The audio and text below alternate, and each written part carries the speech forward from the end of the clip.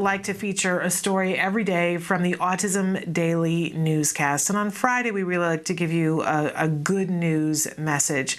I think so many of us often feel like if there's something we could do on any given day, even if it's a small thing for somebody else, it makes us feel better. And that's exactly what today's story is about.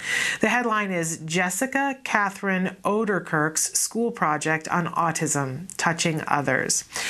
Jessica Catherine Oderkirk is a senior high school student, recently took her presentation on autism spectrum disorder to various classes for 2 weeks as part of an autism awareness project. She then decided to load it on YouTube. Jessica's decided to create another video which covered her own personal story. It's a very personal and revealing look into the experiences of preteens and teenagers.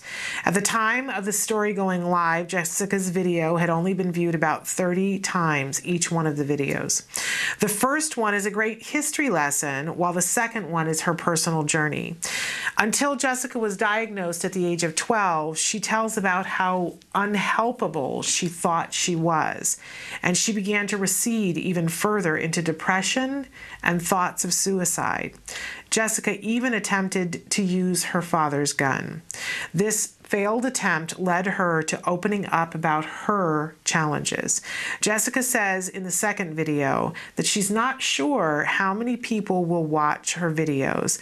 And both here at Autism Live and the Autism Daily Newscast hope that you will take a look and encourage her in her dreams to become a lecturer someday. So you can read more on this story and watch both of Jessica's videos by going to www.autismdailynewscast.com. They're really incredible videos. If you want to know about autism from the perspective of someone who is on the spectrum, really amazing. So we hope that you'll support Jessica. Please go to autismdailynewscast.com. It's the lead story, and click on those videos to support Jessica. It's a small thing that you can do today. I think you'll feel better after you do it, and you'll feel like you know something you didn't know before you started watching.